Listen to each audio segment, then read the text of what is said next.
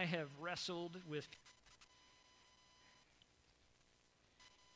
And so this morning is going to be a hard message for me. You may not get anything out of it, but it's going to be hard for me because it's an area of hurt that I don't just feel for myself, but I felt for you, and I felt for our community. And I love having solutions to problems, but I have banged my head against this for 6.5 years. And if I were to evaluate my ministry as a pastor for the last 6.5 years and my ministry as a missions associate 7 years prior to that, I would tell you that probably the one thing that I long for more than anything in the entire world is solid biblical community. And I'm here to tell you this morning, if you hear nothing else, hear these words. Biblical community cannot be found. It must be built. God must be the architect, Christ must be the foundation, and you must be the builder. Let me say that again. Biblical community cannot be found. It must be built. God must be the architect, Christ must be the foundation, and you must be the builder. More people have gone looking for a new church home because of the fellowship and the relationships and the people in that church as those who have left a church because they believe they have not found those fellowships and relationships within that church. They have created in their minds this image of what biblical community ought to be and how people ought to treat me and how I should be welcomed in and how those people out there are not welcoming me into their little circles, and more hurt and more harm has been done inside the body of Christ, inside the church, because biblical community cannot be found, it must be built. And it's high time that we stop looking for this perfect place and these perfect people amongst the imperfection that is humanity.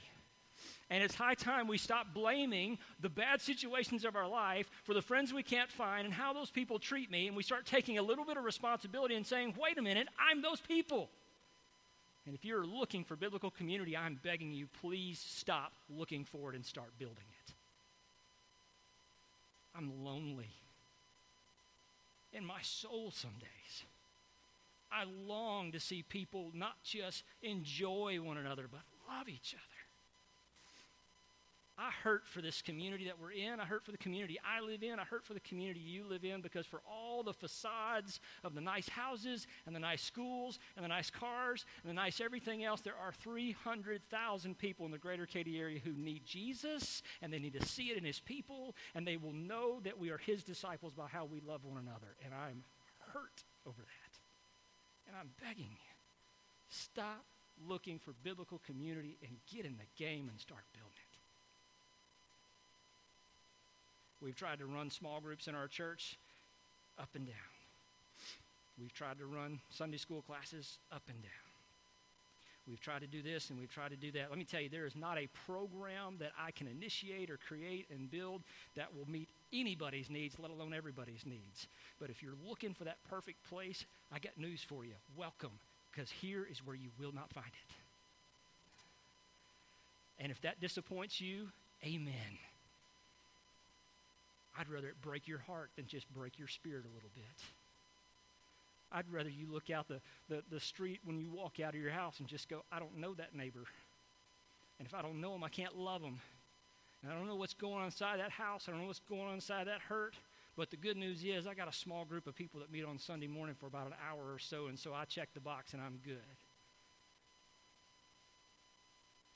Stop looking for biblical community and start building it. Dietrich Bonhoeffer is one of my favorite theologians, and he was hung just days prior to being liberated in Berlin. He was a theologian who preached in the pulpit long before the Third Reich came to power before World War II, and he was telling pastors and he was telling churches, you must stop this ideology from being preached in your pulpit, because not only is it being preached in your pulpit, it is indoctrinating the people of Germany, and it is putting this racial tension of this higher Reich, these Aryan race of people. It is going to not only destroy this country, it's going to impact this entire world. You must stop doing this now. He had multiple chances to get out of Germany. He even left a couple times and went back. He was finally captured, and we have a whole lot of his memoirs are written down on the backs of calendars and on wallpaper from the concentration camps that he, a German citizen, was put into. And just before the Allied forces liberated Berlin, they hung him. He is a pillar of theology. He talks about something called cheap grace, and it's that grace that we extend to one another that has absolutely nothing to do with Jesus. Oh, it's okay to put yourself in the sinner camp and be called a sinner because we're all just unworthy sinners. I got news for you. I'm a saint because I've been washed by the blood of Jesus. And yeah, I sin, but I'm not identified by my sin. I'm identified by the Christ who died for me. And it's high time that the rest of our community know that too. And if they're looking for biblical community, they're going to find a whole bunch of uppity, hypocritical people who not only don't love one another, but they're not chasing after Jesus. They're just people that get along and they like each other. Man, that's great. I used to love to shoot pool. I can't do it anymore because I can't see like I used to. But I can get that community, that fellowship, but I can't get Jesus there. That doesn't mean it's a bad place. It just means those fellas just meet up to shoot pool. That's all they do. And they're better at it than what the body of Christ is when they meet up to glorify Jesus, become more like him, to learn more about him, and to tell others about him. Remember that show back in the 80s and 90s called Cheers, where everybody knows your name? You know why that was so popular? It wasn't just because it was funny. It's because the people who watched that show could identify with the longing and the need, not just to be a part of something, but to belong, but to know that there were no boundaries on those friendships. There was no barriers to those relationships, that everybody had a part and a role that they played, and that everybody was welcome there. Just imagine what would happen if your home was open to everybody in your community, not just because you were a nice person or you practiced hospitality, but because you loved Jesus and you loved him so much that it just drew people into your home. And they didn't just want what you have. They didn't want to just look and see how you decorate. They didn't want to know how good a cook you were. They wanted to know about the joy that you exude in every single moment of your life. How is it you can lose a loved one and still praise God? How is it you can lose your job and still praise God? How is it you can be relocated and still praise God? How is it you can live the same life I live and still praise God? How do you do that? You don't do it on your own. You do it with a community of believers. This morning, our key idea from the book Believe that we've been going through, we're in chapter 16 this week. I encourage you to read along with us or to go and get one of those books after the service. The key idea that pops up in biblical community says this, says biblical community, I fellowship with Christians to accomplish God's purposes in my life, the lives of others, and in the world. Now, I want you to think about that statement for just a minute. I fellowship with Christians. That's just statement number one. Either I do or I do not. There's Yoda coming out, right? There is no try. To accomplish God's purposes for my life. Wait a minute. We get to be selfish for a moment? Absolutely we do, for just a moment. Because in that selfishness, we submit to God and say, you have a purpose for my life, and to help me find that purpose and to exercise that purpose, I'm going to fellowship with other believers.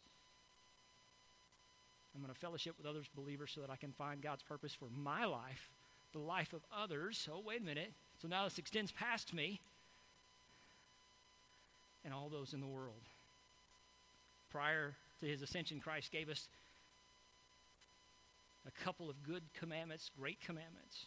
He told us about the reality of teaching them to obey all that he has commanded and baptizing them in the name of the Father and the Son and the Holy Spirit, to go out to the entire world to do so. But I got news for you, friends, that if you don't have a relationship with Jesus Christ, the purposes that he has for you, that he's already planned for you, the good works in advance, you're not going to know those. You're going to find yourself in a very challenging place because you're going to run around purposeless. And every single one of us knows what that feels like at some point.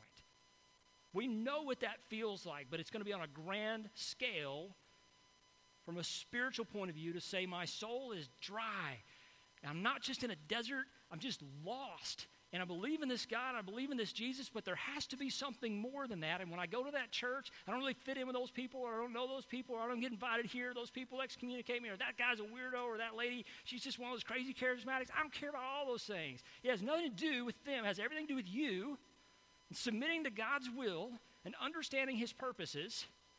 And we fellowship with those people not just because they're the only ones that are as weird as we are, but because God has provided them to us as a gift and us to them as a gift. That's why I tell you, friends, this is why my heart has been breaking for years, because I long for that in my own life, and I long for that for the life of my church. And I've seen more people leave churches and go seek in other churches because they didn't find this ideal community, this ideal place, this perfect place. But here's what Bonhoeffer said about that, and I agree with him. He said this. He said, those who love their dream of a Christian community more than they love the Christian community itself become destroyers of that Christian community. I just chew on that for just a second. Those who love the idea, those who seek perfection in an imperfect world amongst imperfect people, fall in love with the ideal of what ought to be, could be, should be, might be, so much that what's right there in front of them they completely miss, and they break it down and tear it apart. That church just doesn't love me. Those people are just goody-goodies. Those people are too stuck up and snobbish for me. They're all a bunch of weirdos, whatever the case may be. When we have this preconceived ideal of what we think biblical community is versus what the Scripture actually tells us biblical community is, we're going to kill it. Not in a good way. We're going to strangle it out. We're going to meet out of compliance. We're going to feel compelled to be there. I'd read an article this week that says biblical community always sounds good until something comes along. Think about that one for a second. Biblical community always sounds good till something better comes along. Oh, yeah, we'd be there. My kid's got a baseball game. Oh, yeah, we'd be there. Oh, my daughter's got Girl Scouts. Oh, yeah, we'd be there. I got to work late. Oh, yeah, we'd be there. But have you been on I-10 lately? Oh, yeah, we'll be there. But, we're just so busy the rest of the week. That's the one night of the week we just don't have. Friends, I get it. I've made that drive. My wife makes that drive. I understand. I get it. I'm not about to let you off the hook. Because you find time for the things that matter. And if you don't believe me, then pull out your phones right now and take a look at your checking account. You find time for the things that matter. This is what harms me so much about biblical community, especially as a church, as we're rebuilding, coming out of a challenging time with COVID. When I would text, or I'd call, or I'd text, email, whatever the case may be, and try to catch up with people in the midst of while we were online, right? I'd just be out there in my own head just wondering, are they okay? Are they all right? Are they sick? Are they what the statisticians are telling me? Oh, man, finally we found a clean break to get out of church. Are they gone? Are they hurting? Are they scared? Are they afraid? How are they handling this vaccine or this mask issue? What are they wrestling with in the Scriptures? God, should I? God, shouldn't I? What do I do if the pastor shows up and knocks on my door? Let's face it, pre-COVID, you didn't like it when I showed up at your door. We just don't do that anymore, right? It's weird. We get more excited when Amazon comes to our front door than we do when the pastor does, or somebody from the church. So much, and so one of our members had to pull the Amazon truck out of a ditch a couple of weeks ago.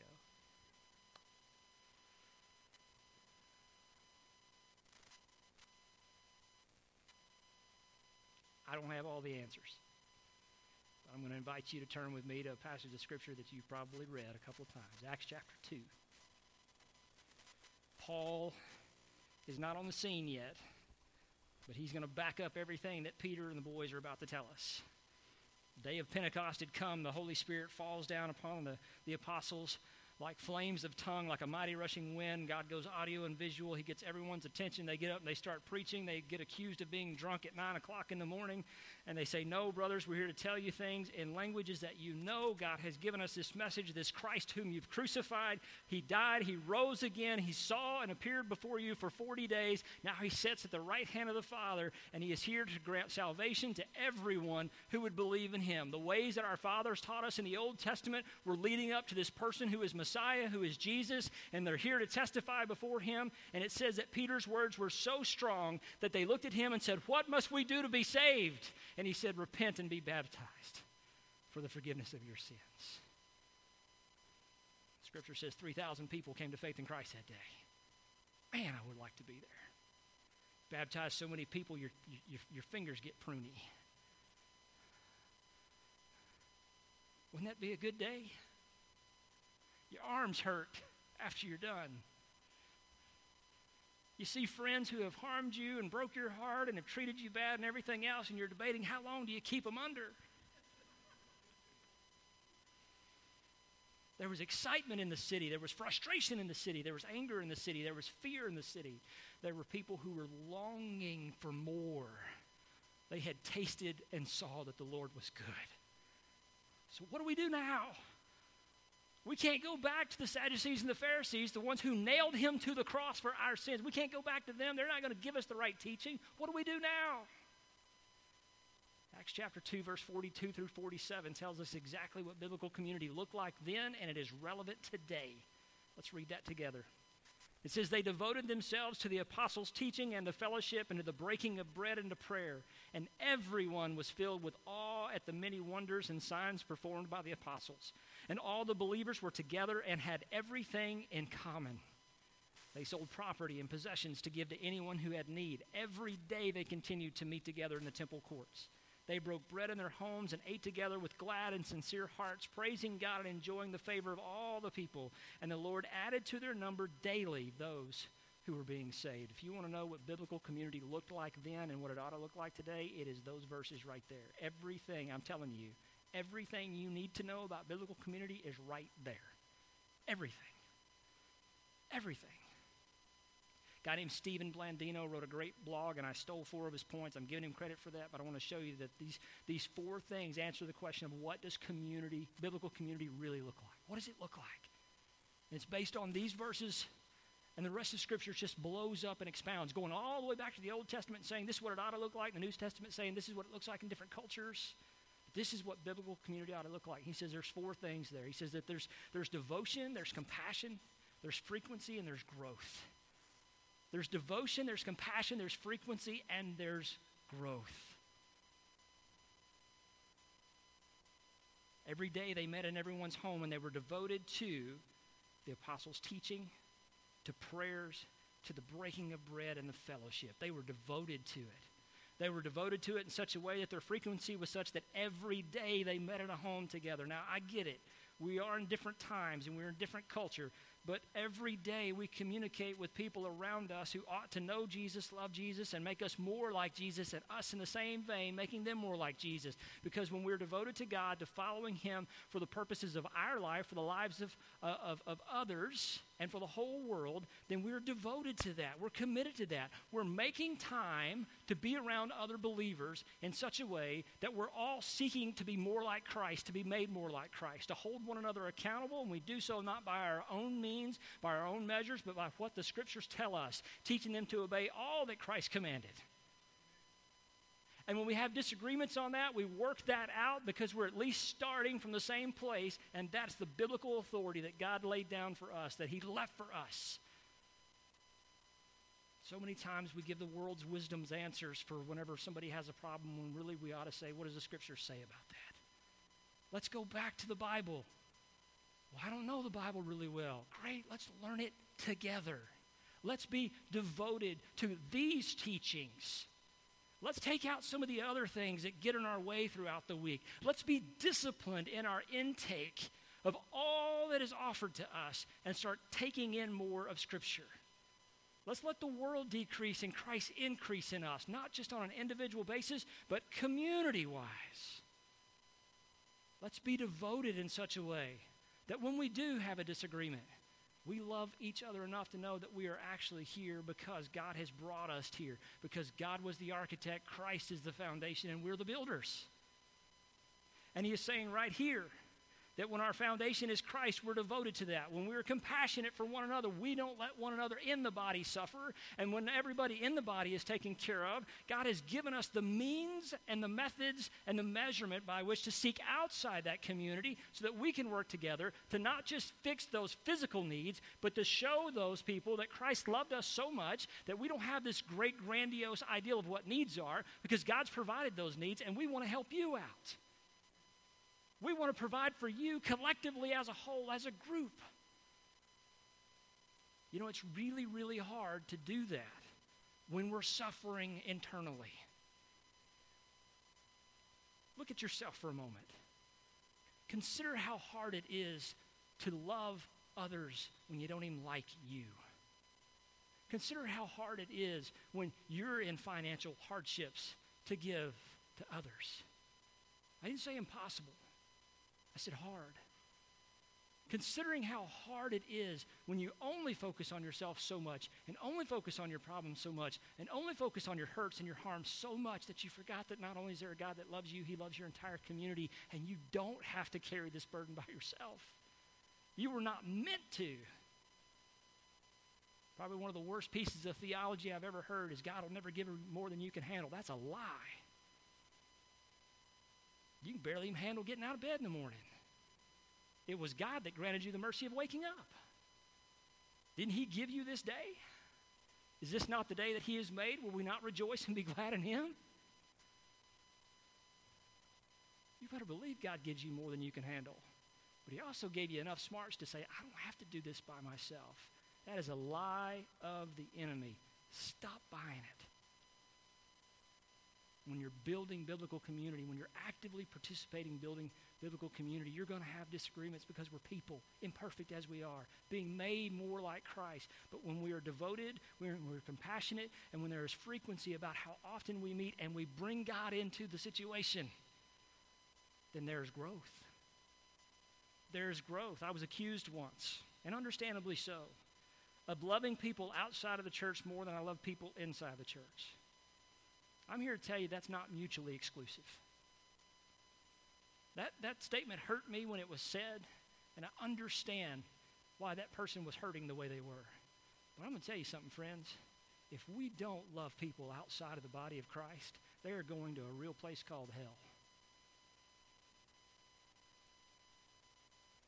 And I'm secure in knowing that we're doing what we can inside the biblical community. But listen, discipleship must have an element of evangelism in it, or it's not discipleship, it's only knowledge. It's only learning, it's not doing. And while we need to learn and obey all the commandments of Christ, we need to go out into all the world and spread those out. We need to be about reaching those other people. So how do we build biblical community? We got to spend time with one another with intent. We've got to prioritize our life in such a way to say, I'm going to make certain that I'm spending time with other believers. And listen to me. I get it. Every one of you is at least one person's sandpaper person. You know what they are? You know, those ones that just rub you the wrong way. And some of y'all are like 60 grit. You rub more than just the wrong way. I mean, there's people's voices that just causes the hair on the back of my neck to stand up. Isn't that terrible your pastor's telling you that? Right now you're thinking, I may not talk to him ever again. Hey, I'd love to live in utopia, but I'm going to take heaven over utopia any day. And I'm not there yet. And I'm going to say and do or not say and not do things that's going to cause people to look at me and just wonder, do you even know Jesus? Because I'm human, just as you are. That doesn't give you room to go sin like crazy. It gives you room to seek grace. But friends, we've got to be more intentional about building biblical community, and we've got to give a little bit of grace to stop looking for it. Because it doesn't exist without you. Have you caught on to that yet? I triple dog dare you to come to the same hard place I came to this week.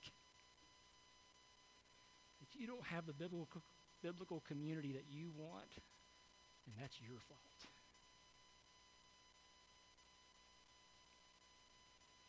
I've been kind of miserable to my family this week. Testy, to say the least. Chewing on this. It's one of those areas where how do you get up and preach something that you're not practicing?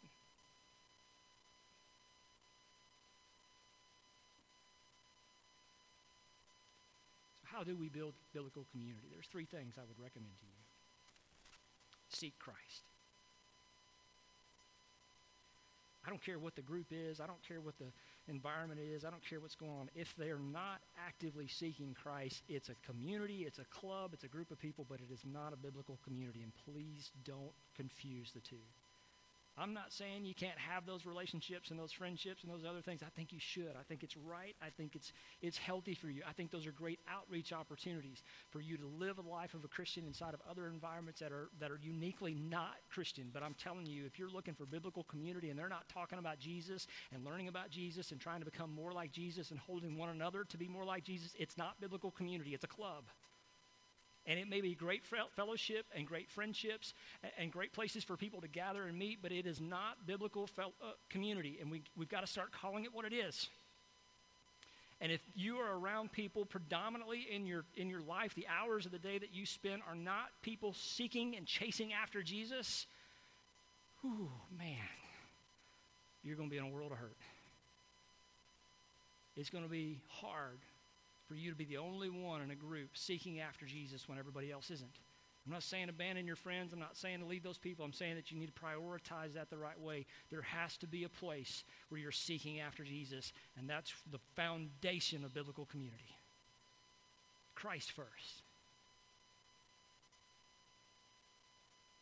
If you're in a small group, if you're in a Sunday school class, they don't open up God's Word, they don't pray, they don't get together for the fellowship and the breaking of bread, not biblical community.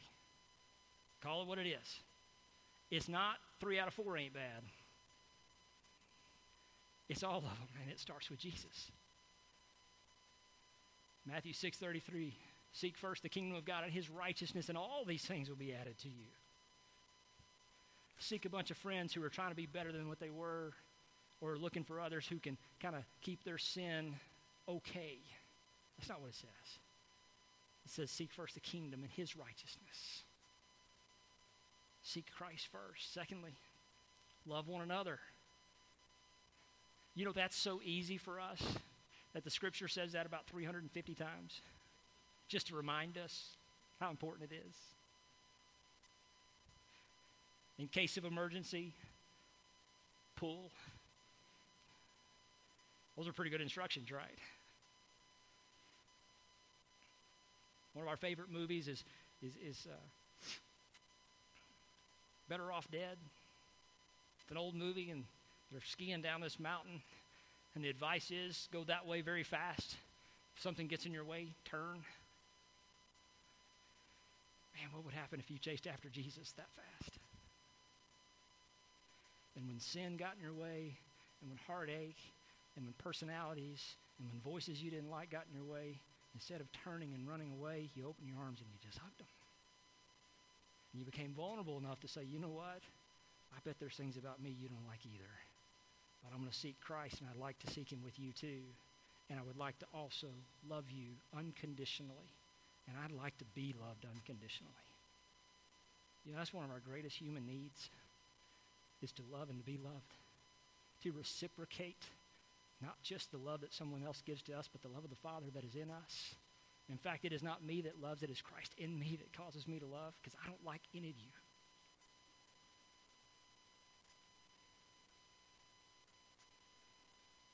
But I'm sure glad Jesus is better than I am.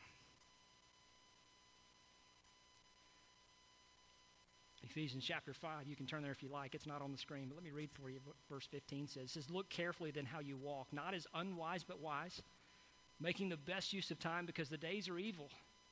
Therefore, do not be foolish, but understand what the will of the Lord is. And do not get drunk with wine, for that is debauchery, but be filled with the Spirit, addressing one another in psalms and hymns and spiritual songs, singing and making melody to the Lord with your heart, giving thanks always and for everything to God the Father in the name of our Lord Jesus Christ, submitting to one another in reverence for Christ. Man, wouldn't you like to have friends like that? Not friends you can take advantage of, and not friends that take advantage of you, but friends that just love Jesus and just say, okay, I get it. I see where you are. Friends that don't excuse your sin, but help you walk through that, see Jesus a little clearer. Galatians 6:2 tells us, bear one another's burdens. Oh, man. So now I have to be around these people. Now I have to listen to them. And now you want me to actually carry their self-inflicted problems? Because let's face it, a whole lot of our own personal burdens we have put on our own back. Have we not? Because remember, Christ won't give you anything more than you can handle. Everything happens for a reason, right? Usually because you make stupid decisions.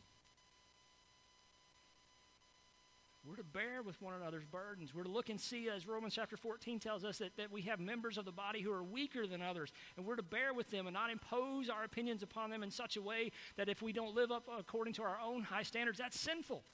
But instead, with kindness, the right attitude, we carry them along and bring them with us. We're not excusing where they are. We're helping them to understand that there are commandments they haven't learned yet, and we're going to help you discover those and find those, and we're only going to do that in biblical community. We're going to do that together. We're going to extend some grace.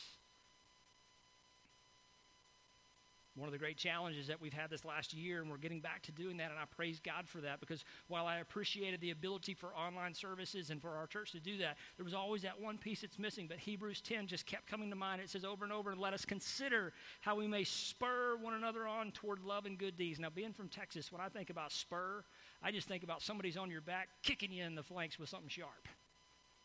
I mean, that's an aggressive attitude.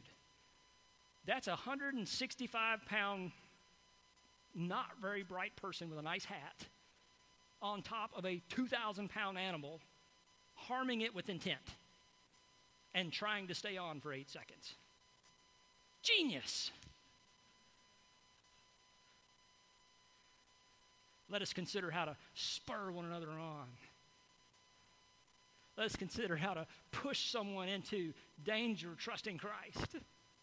Let us consider how to let someone say, nope, I'm comfortable right here, because the more I know, the more I have to act like Jesus. So I think I'm going to stop here. Let's spur one another on to good works. That passage continues on to say, not giving up meeting together as some are in the habit of doing, but encouraging one another all the more as you see the day, capital D, approaching. The great and terrible day of the Lord approaches. The day by which Christ will return finally. He will judge both the living and the dead. And those who are in Christ will rise first, as Thessalonians tells us, and we will be judged for all of our actions.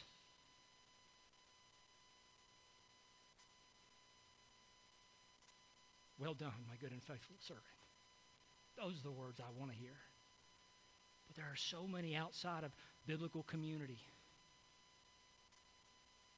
There are so many people who haven't got that loving one another thing down, who haven't got the humility side down, who haven't broken down their barriers, who are hiding behind so many different areas that really it's just personal, it's manifesting outwardly, that they're struggling to find that. It's hard. I get it. I'm living it. My heart's broken over it. And I'm as lonely as the rest of you. And I think you know I'm right. And I don't just long to be with you and to know you. I long to know Jesus better with you and through you and because of you. If you were to go to any church, I believe this, any church in America right now, I think they'd probably tell you something similar about biblical community, of how hard it is. It's easy to draw a crowd, but hard to get Jesus in there. Man, when Jesus drew a crowd, he was busy just knocking heads and upsetting people, right? Healing the sick, making the dead rise. And they all got together with gnashing of teeth that Jesus could draw a crowd, couldn't he? And what happens when we draw a crowd? What happens when our homes are far more important than this place right here? The single greatest financial asset that the Lord has provided for us is a church in our living room. A dinner table for people to sit around and talk about how hard life is and how good Jesus is. How tough raising kids is, but thank God for his grace. How difficult it is to lose a loved one, but to know that they are forever with the Lord in glory.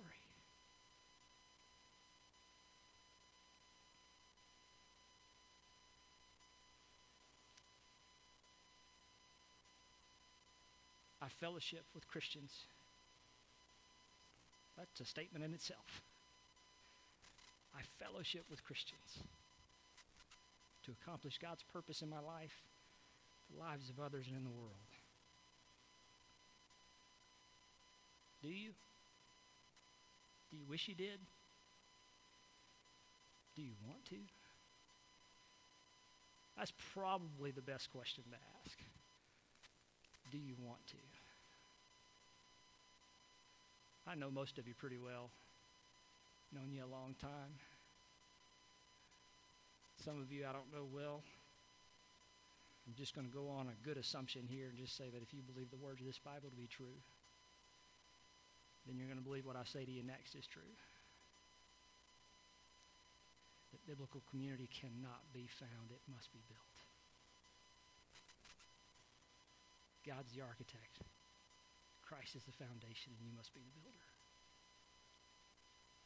We have a golden opportunity to come out of the summer into our community. Mask off, COVID dropping down, people still needing Jesus. We're certainly rebuilding as a church. Y'all know that. It's been rough making changes, losing folks, the whole works. But we've got to get past the superficial gathering and move into deep relationships that have Jesus at the center. That may or may not hurt your feelings. That may or may not tug on your heartstrings, but I just don't think there's anything false in that statement ever. Nothing is lost by loving Jesus more and being with his people. Nothing.